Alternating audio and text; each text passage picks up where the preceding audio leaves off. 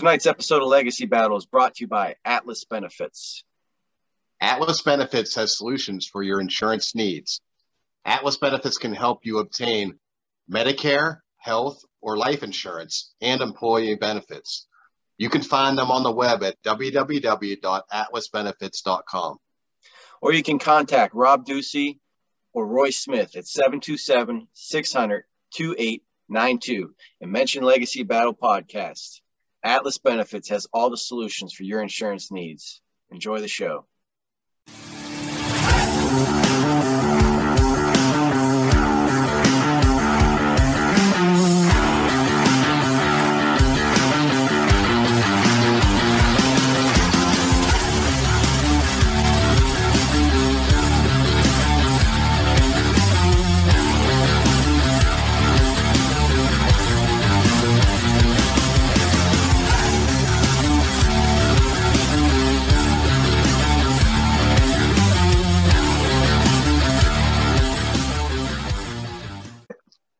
This is Legacy Battle. Make sure you hit that subscribe button on YouTube, iHeart, Amazon Music, Spotify, Apple, Podnods, you name it, we're on it. I'm Michael Adams, creator of Legacy Battle. My panelists tonight from the Gridiron Battle Zone, Brian King. From Steelers Nation South, Rollo Coughlin. And Ball State Athletics, Paul Havicott. Our special guest tonight, we're joined by a boxer with a career record of 41-5-1. He's got 22 wins by KO. He's got a silver medal from the 92 Olympics. He's a three-time national amateur champion, WBO and IBF heavyweight champion of the world. And he won. He didn't just win those titles. He won that title beating Klitschko and Holyfield to win those titles. So that's pretty impressive. Ladies and gentlemen, the champ is here, Chris Byrd. Chris, thank you for coming on. Yeah, thanks for having me. Appreciate it. Let's get it. Awesome, man. Yeah, you didn't back down from some of those big names. That's awesome. So we're going to have a Q&A as always for Chris after our debate. Tonight's the topic is boxing's greatest upset. And we're going to start this off with Iron Mike Tyson versus James Buster Douglas. Oh. So go back with me to 1990 in Tokyo, Japan. Tyson was set to fight Buster Douglas. And I think Mike's overall presence was a lot more dominant than Buster's at the time. I think he was 37-0 with 33 knockouts. James Douglas was 29-4-1 with 19 KOs, ranked 7th at the time. Mike was a lot more heralded going into the fight, held the WBC, WBA, IBF titles. He had a lot of stuff going on, though, in his life. Definitely some drama. There's some well-documented Robin Givens struggles, contract battle between promoter Don King and manager Bill Clayton. And Tyson had left his longtime trainer, Kevin Rooney, around that time. So in the first two rounds of the fight, Buster just appeared to come out a lot more aggressive and quicker. He was described by the commentators as more agile than Mike. And by the end of the second round, Buster finished by delivering a vicious uppercut to Mike. So it looked like it stunned him. It looked like things were kind of going south. Tyson comes back, lands a very heavy left-sided body blow to Buster in the third round. But Buster was pretty effective and overpowering all the way until the eighth round, when Mike seemed to kind of be fighting for his life and knocked him down with a right uppercut.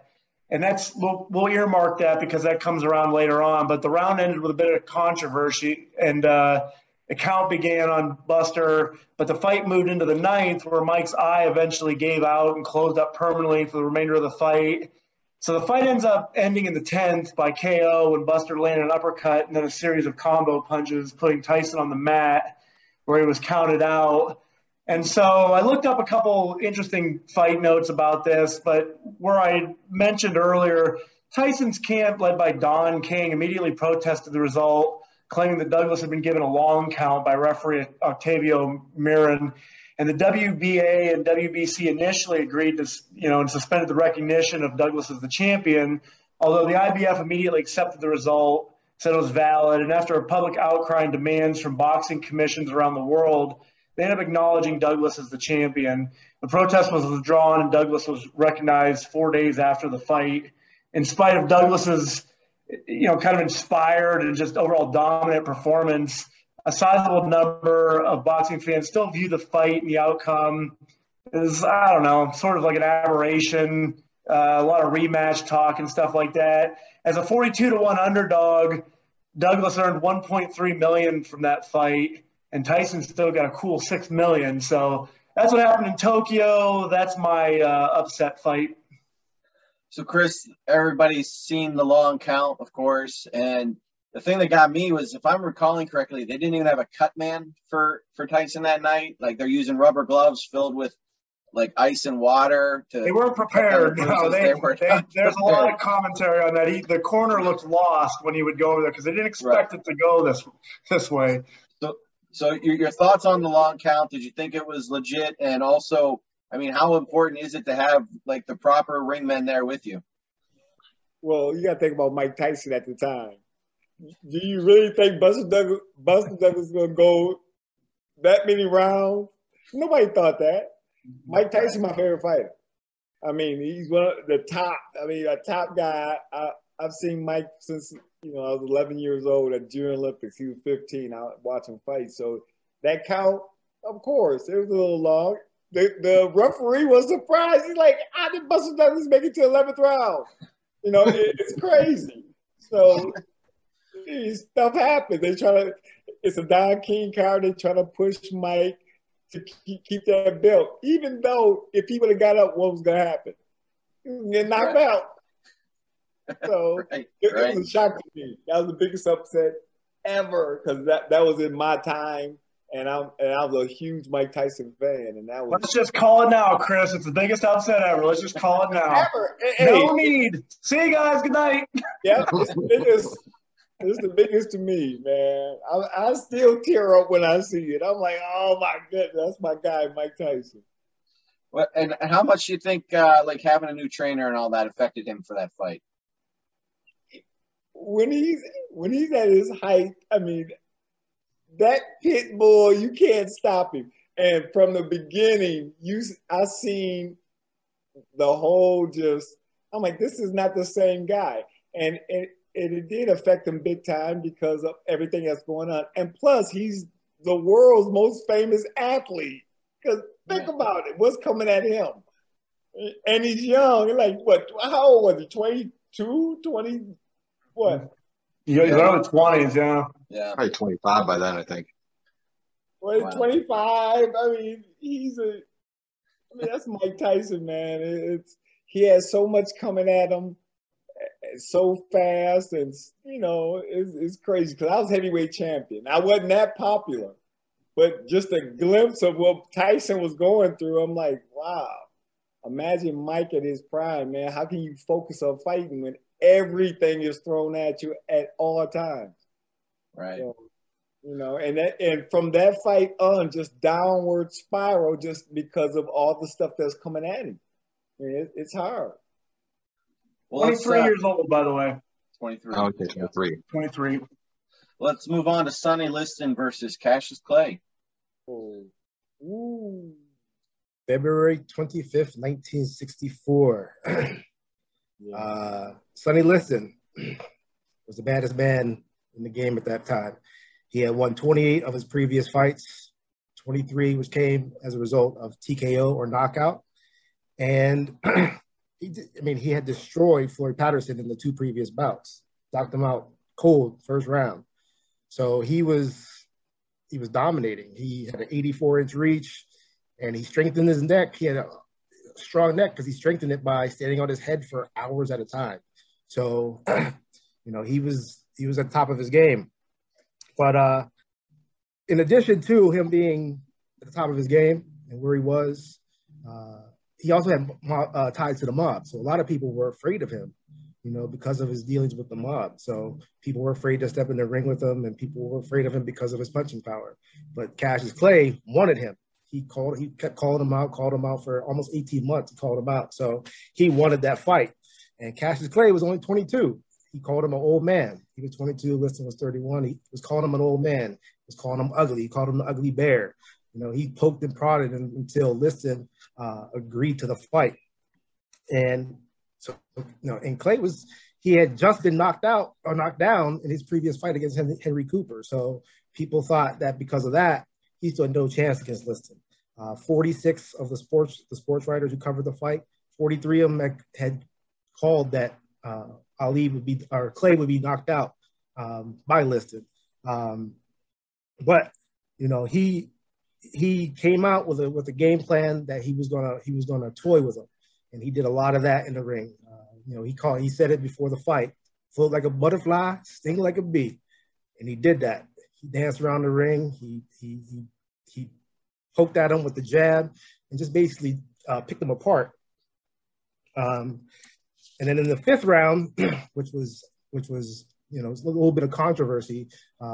Ali actually was kind of blind. He said he was blind because either Liston's corner had put something on his gloves, or something that was on his cut had got into Ali's eye. So for much of that fifth round, he couldn't see Liston. So he was basically walking around. He was putting his hands on his head because he couldn't see him. He couldn't determine where he was. And so in that sixth round, once he got his vision back, that's when he basically picked him apart. And after the sixth round, because Liston was basically flailing around, throwing wild punches, he had injured his shoulder, and he couldn't come back out for that fight. So that was one of the greatest upsets because of, you know, who he was at the time. He was 22, he was young, he was the Louisville Lip, he was going around talking trash, and Liston was the bad guy. He was aggressive, he was always getting arrested, and Ali came in and just picked him apart. Chris, we know Cassius Clay would become Ali, maybe arguably the greatest boxer of all time. So because we know that that's what he became, does that maybe take away a little bit from the upset factor, even though at the time it was a big upset? I don't think so. I mean, he was open to that fight. They thought that man was going to get killed. You know, he's fighting Sonny Liston, the true bear that kill you. Like, he was the Mike Tyson at the time. So it was a humongous win, big upset, but not bigger than the Tyson, you know, the Buster Douglas Tyson to me. Understood. So, I mean, with Ali, I mean, the guy has just transcended the sports world, probably more than anyone, maybe other than Michael Jordan. I mean, was this a guy that you kind of looked up to? I know you said Tyson was your idol, but was Ali somebody as well? Oh, yeah. Oh, definitely. Just looked up to big time. I think, of course, the years away from boxing stole a lot from him because he wasn't as sharp as when he came back. But, you know, Muhammad Ali politically made him humongous, his stance, and actually later in life, and it wasn't like during his time they hated him, but later in life they understood and like, okay, he's standing for something. So with that, coupled with boxing, you know, he the one said he was the greatest, so that's why he's the greatest. That's why he's the greatest. He said it, so everybody went along with it. Okay. It was after that fight that he famously hung out with Malcolm X and changed his name after that fight. It was after that fight that he became Muhammad Ali. Very true. Yeah. That's just Marcellus Clay before that. Yep. Well, let's move on to Lennox Lewis versus Hashim Rahman. So April 22nd, 2001, it's our most recent fight we're talking about tonight. It was called the Thunder in Africa. So we had Lennox Lewis, who was the unified WBC, IBF, IBO lineal champion. He had 20-1 odds against Rahman. And just before this fight started, Lewis was a little fixated on the super fight with Mike Tyson that was supposed to happen and the super payday that was going to come with it. But Tyson got the 3-month suspension at that time for a marijuana test. So Lewis basically fought, I don't want to say like a no-name, but he fought Rahman, and this was kind of like just for him to keep fresh during this break until Tyson could come back. So we go into this fight. After 4 rounds, Lewis had a 39-37 scorecard lead. In the 5th round, though, Rahman, he just took over, knocked Lewis out, scored the huge upset. A little bit about this fight, too, though, is there was a lot of reasons as to why Lewis might have lost this fight, and I want to throw some of them out here. You know, a lot of people say that Lewis didn't arrive to Africa in time to adjust. The sea level there is 5,200 feet above sea level. Now, Lewis couldn't get there in time to adjust because he was too busy filming Ocean's 11 out there in Las Vegas with George Clooney and Brad Pitt. So a lot of people say that was part of the problem. Also, like the time change, they say messed with him too, because they were fighting like around lunchtime. And this is, a guy who's used to fighting, late at night. So they said that was possibly affected him. And then, of course, the big one is he just overlooked him. Lewis just kind of was looking ahead to this fight with Tyson. Lewis, in his fights, he would average over 60 punches around in his fights normally. In this fight, he was averaging barely 40 punches around. So there was something that was going on for sure in this fight. And it wasn't just Rahman's defense or anything like that. So, but they did end up having a rematch in which Lewis just pretty much pummeled him in 4 rounds. So, Chris, your thoughts on this one? Not as big Vegas-wise, 20-1 as some of the other fights, but Lennox Lewis was a great champion. So what are your thoughts on this fight? Oh, it was, at the time, it was a huge upset. I mean, it was huge.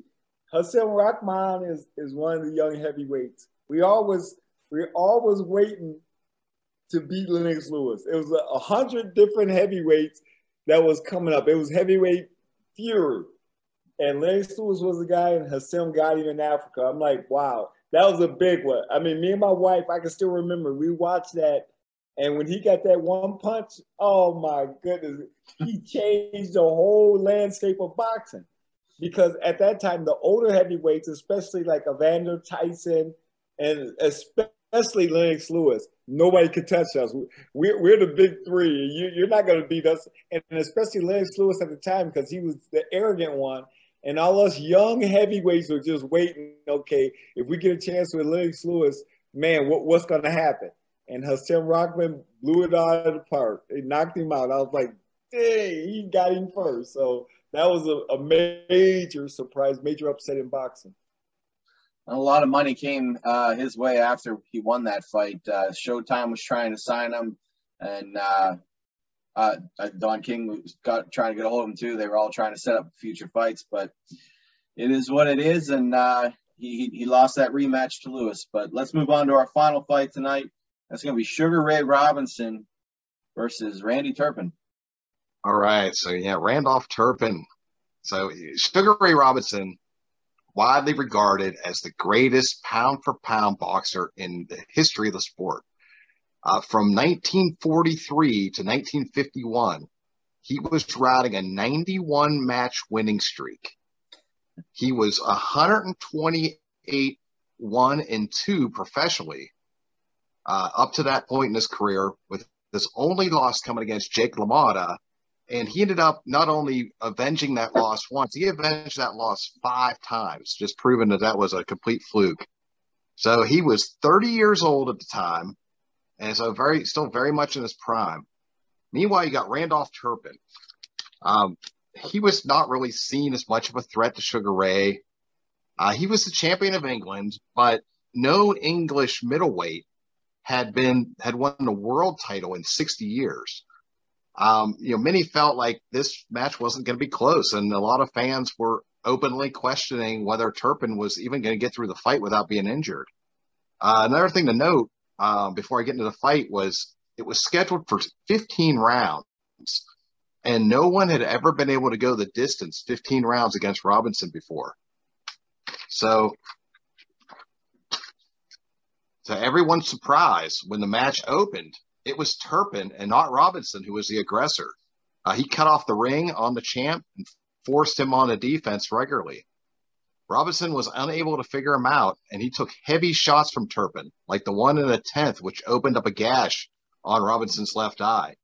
Entering the final round, Robinson's corner was desperately yelling for him to KO Turpin, because that was the only chance that they had. They knew they were that far behind on a scorecard, but the champ had nothing left.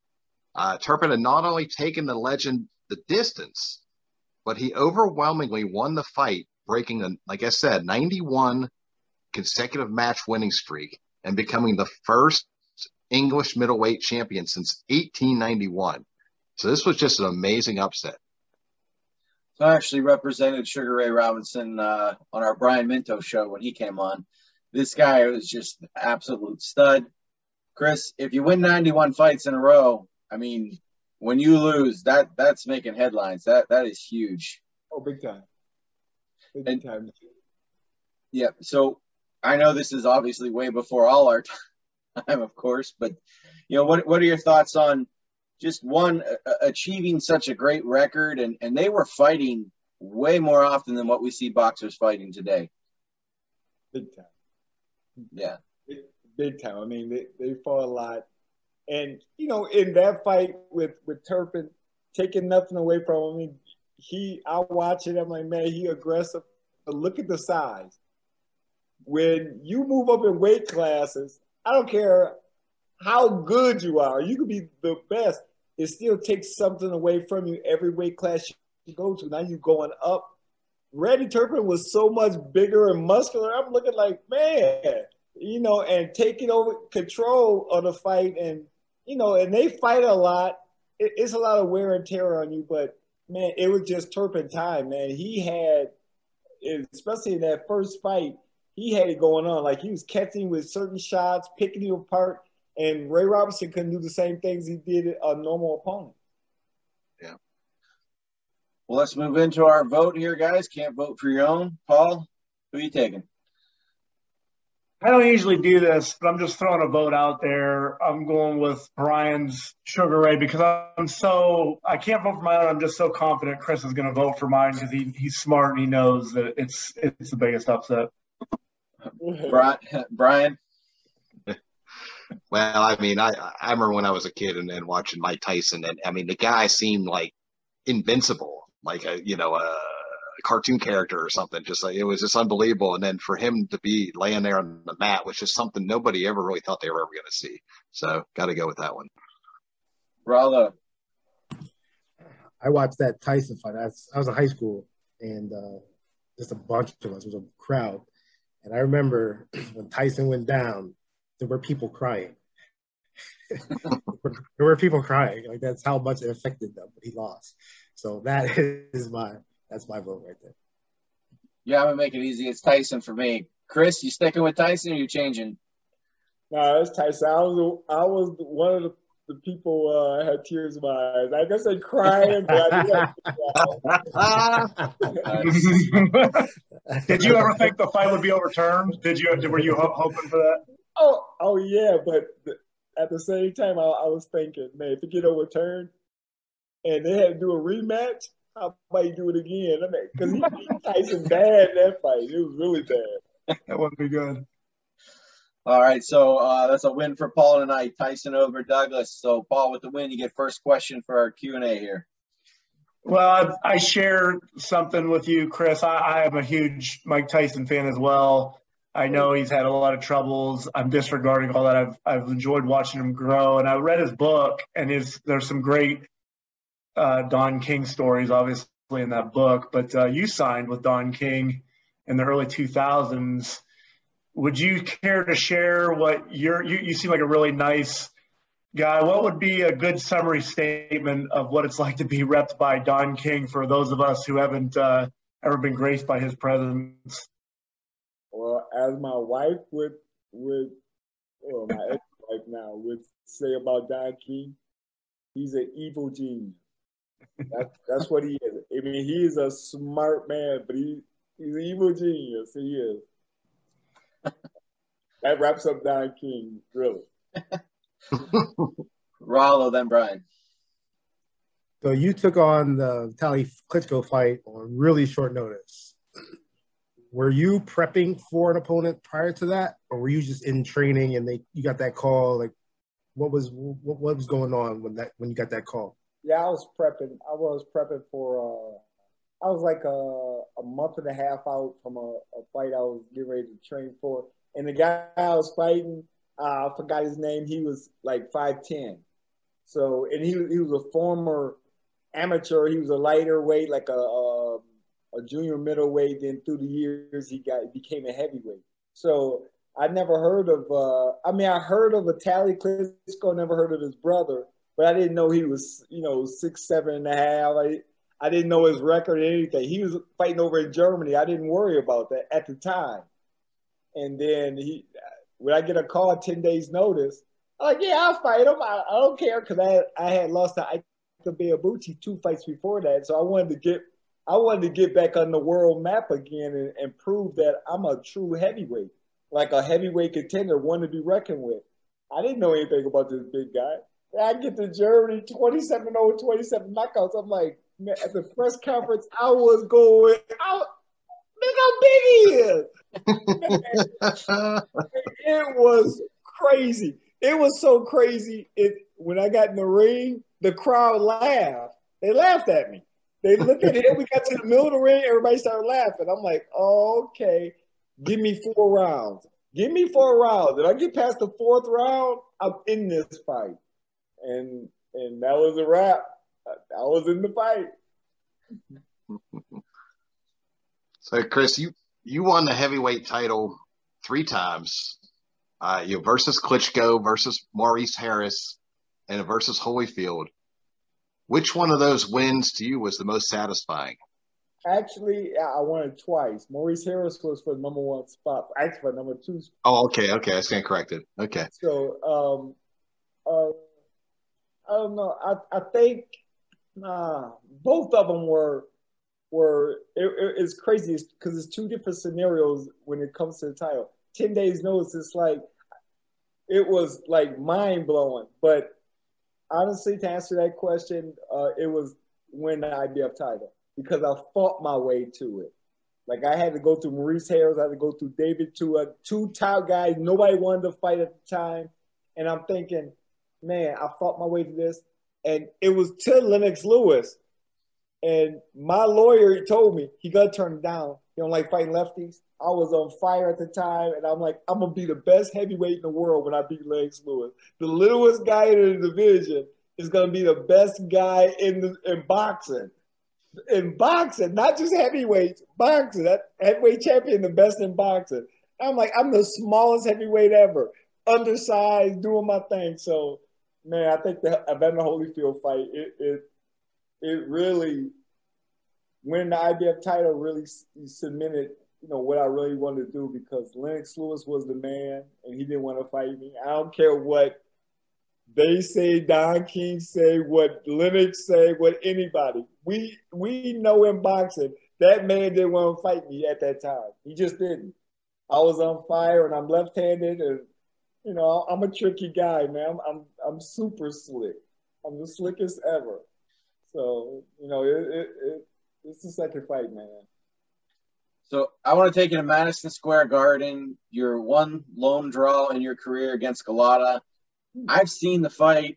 On my scorecard, I had you 114 to 112. I know the judges, one had it even and one had you and one had Galata. I just wanted your thoughts on the fight. I mean, did you think that you had it won? No. No? Oh, okay.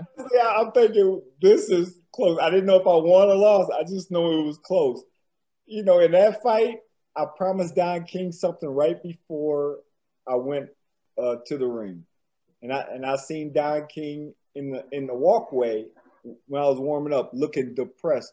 The fight before I fought was Freza Kendo, John Ruiz, and they were booing like crazy in the garden. And I'm main event in the garden. I'm like, no, this is where Ali and Frazier fought, the biggest fight ever. And I get a chance to be. And I said, Don, I told Don as I walk away, I'm gonna save your show. I'm gonna save it. And I know he's looking at me like, wait, you the smallest heavyweight in the division. How you gonna save my show? You don't slug. You're a boring fighter. If you notice, I fought back. Like I didn't stay in the middle of the ring. I wasn't slipping. I was trying to fight back, and the crowd loved it. That's the one time in my heavyweight career where the media really praised me and saying, man, this was a great fight. Chris Berg came out of his shell and started fighting as a heavyweight.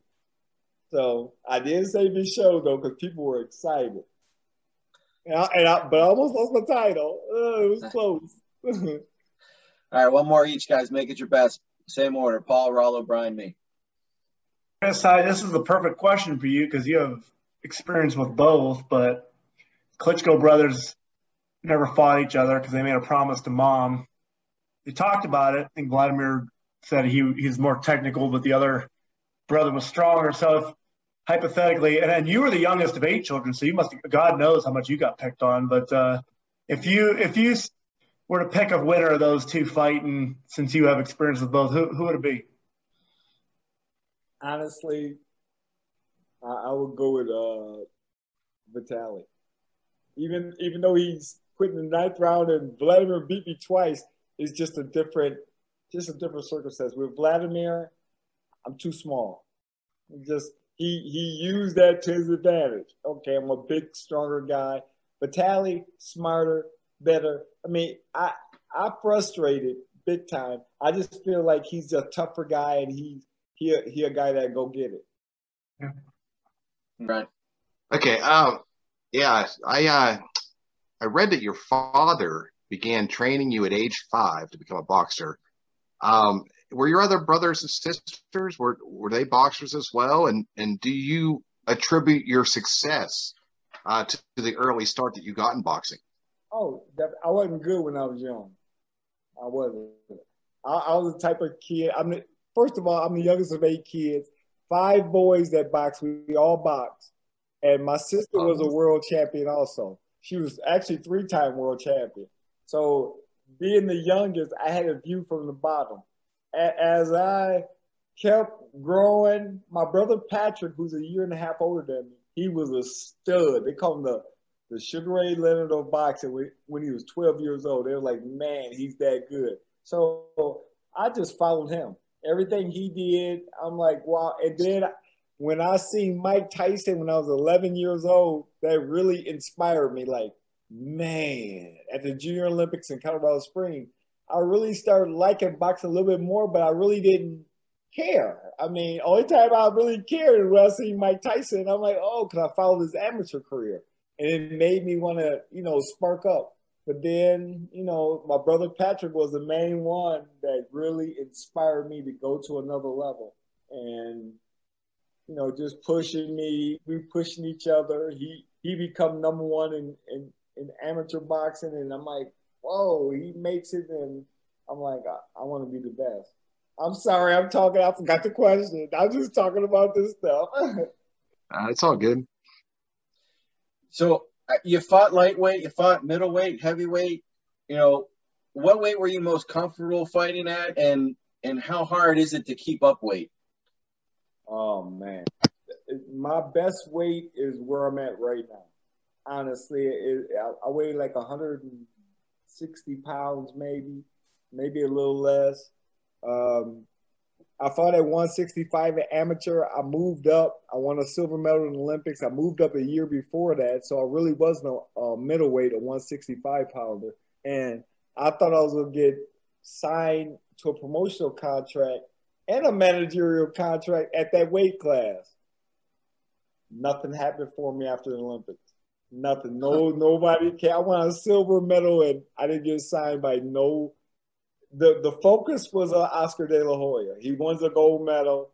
His mom died right before that, and he had a great story, and they focused on that, made him the golden boy. They forgot about, me with the silver medal, and Tim Austin, who won a bronze.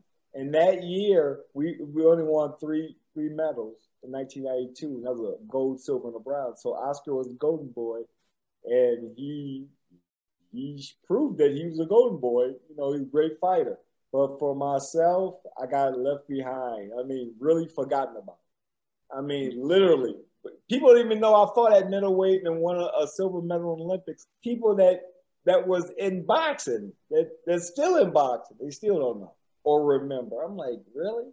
That was one of the proudest moments of my life, representing my country in the Olympics and win the silver medal. And come back to boxing and nobody remember me. I'm like, wow. And then get forgotten about. Fight at home, two of my first 2 fights, I didn't get paid. Nobody showed up to the fight. And I'm thinking, I'm an Olympic silver medalist. What? So out of depression, I go to heavyweight. I didn't know what I was doing. I didn't even know if I was going to fight. I finally, it was my brother. He'd go out and ask some people in our hometown of Flint, Michigan, ask a person named David Sage for some money. just to help us out. And he said, I don't have much money, but I have a venue. I can put on, if I get some help, I can put on some shows. And that's when Knockout Promotions gets started, man. I'm fighting at heavyweight. I'm scared to death. I'm like, I weighed 193 pounds, my first heavyweight fight, because cruiserweight was 190 at the time. So that was considered a heavyweight. So, man, I was so scared.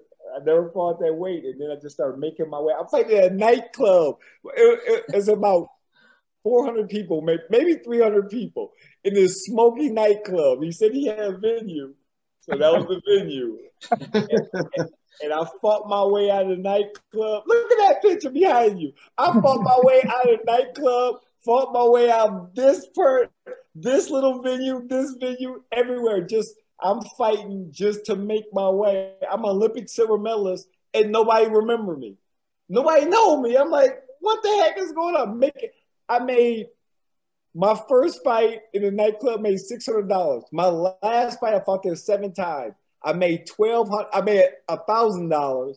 And then the most dangerous fight of my career was, like, I think in my 5th or 6th fight, I fought this guy, was a super heavyweight when I was fighting amateur. I was fighting 139 at the time. I'm fighting him. I'm like a heavyweight, a monster.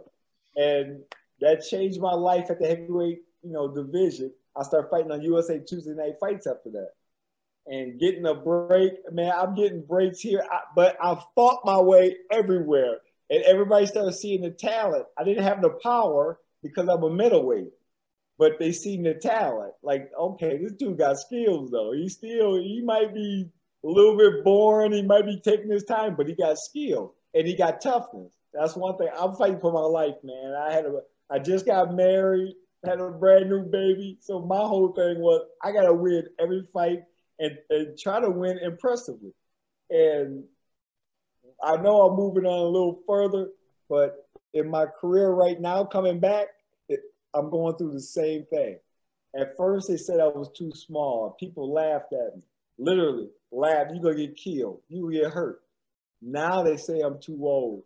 You're going to get killed. You're going to get hurt. And I'm like, I heard this in my first career. The same thing. And I won 2 world titles. I think this is about to happen again. I just feel it. You look like you could hang up here and go into the ring right now. Even as you're answering the questions, you're bobbing, you're weaving, you're ready to go. You might as well just break the news right now. Who's it going to be? Who are you coming back to fight? Who are you going to show that you're the king to? Come on. Honestly, I want to come back, fight every major champion in the division I'm fighting in. I mean, I can fight from 147 to light heavyweight. I just want to make great matches and show people you could do anything at this age. I'm 51 years old, and I'm coming back to claim what's really mine. Those titles at middleweight, either junior middleweight or super middleweight. That was supposed to be me. I followed all those guys, so it was time to get it. So the comeback is real. I'm glad. Real quick, I know we're going to log off here in a minute, but what was your purse for the Klitschko fight, the first one? Tally. What was your purse for that? How much you make for that fight? $200,000. Yeah. Yeah. I mean, wait title fight. You took it on 10 days before. 10 days notice. They should have paid extra. Look at it. Won. Yeah, 200,000 wouldn't even get me in the same building to fight. And you take away knock all my teeth out, knock my ears off. No, I don't want that $200,000. Chris, that was absolutely awesome. Thank you so much. That was really enjoyable. Yeah, thanks. I appreciate it. We're looking forward to that comeback. That's going to be great. I can't wait to see that. So, yes, it's going to be fun. It's going to be so much fun. I'm put on a clinics. I believe you. I'm rooting for you, man. Hey, thank you. I appreciate it. Yeah, big really fan. Thanks. Everybody, make sure you hit that subscribe button. Thank you for watching, and we'll see you next time. Have a great night.